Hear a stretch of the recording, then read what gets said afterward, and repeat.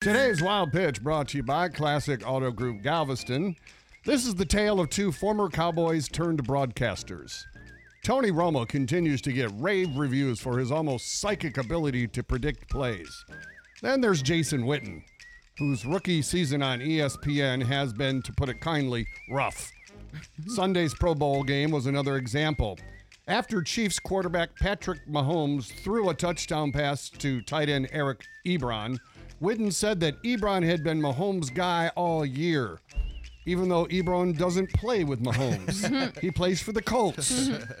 Following the game, Witten was trying to present the Pro Bowl trophy to the AFC. He picked it up by the top and ripped the top off of it. Let me present you guys with this trophy here. Oh. There you go. Oh. Get it down below. Here we go. You got it? There you go. Help him out. You know, in all fairness, Witten is not familiar with NFL trophies. That's today's Wild Pitch.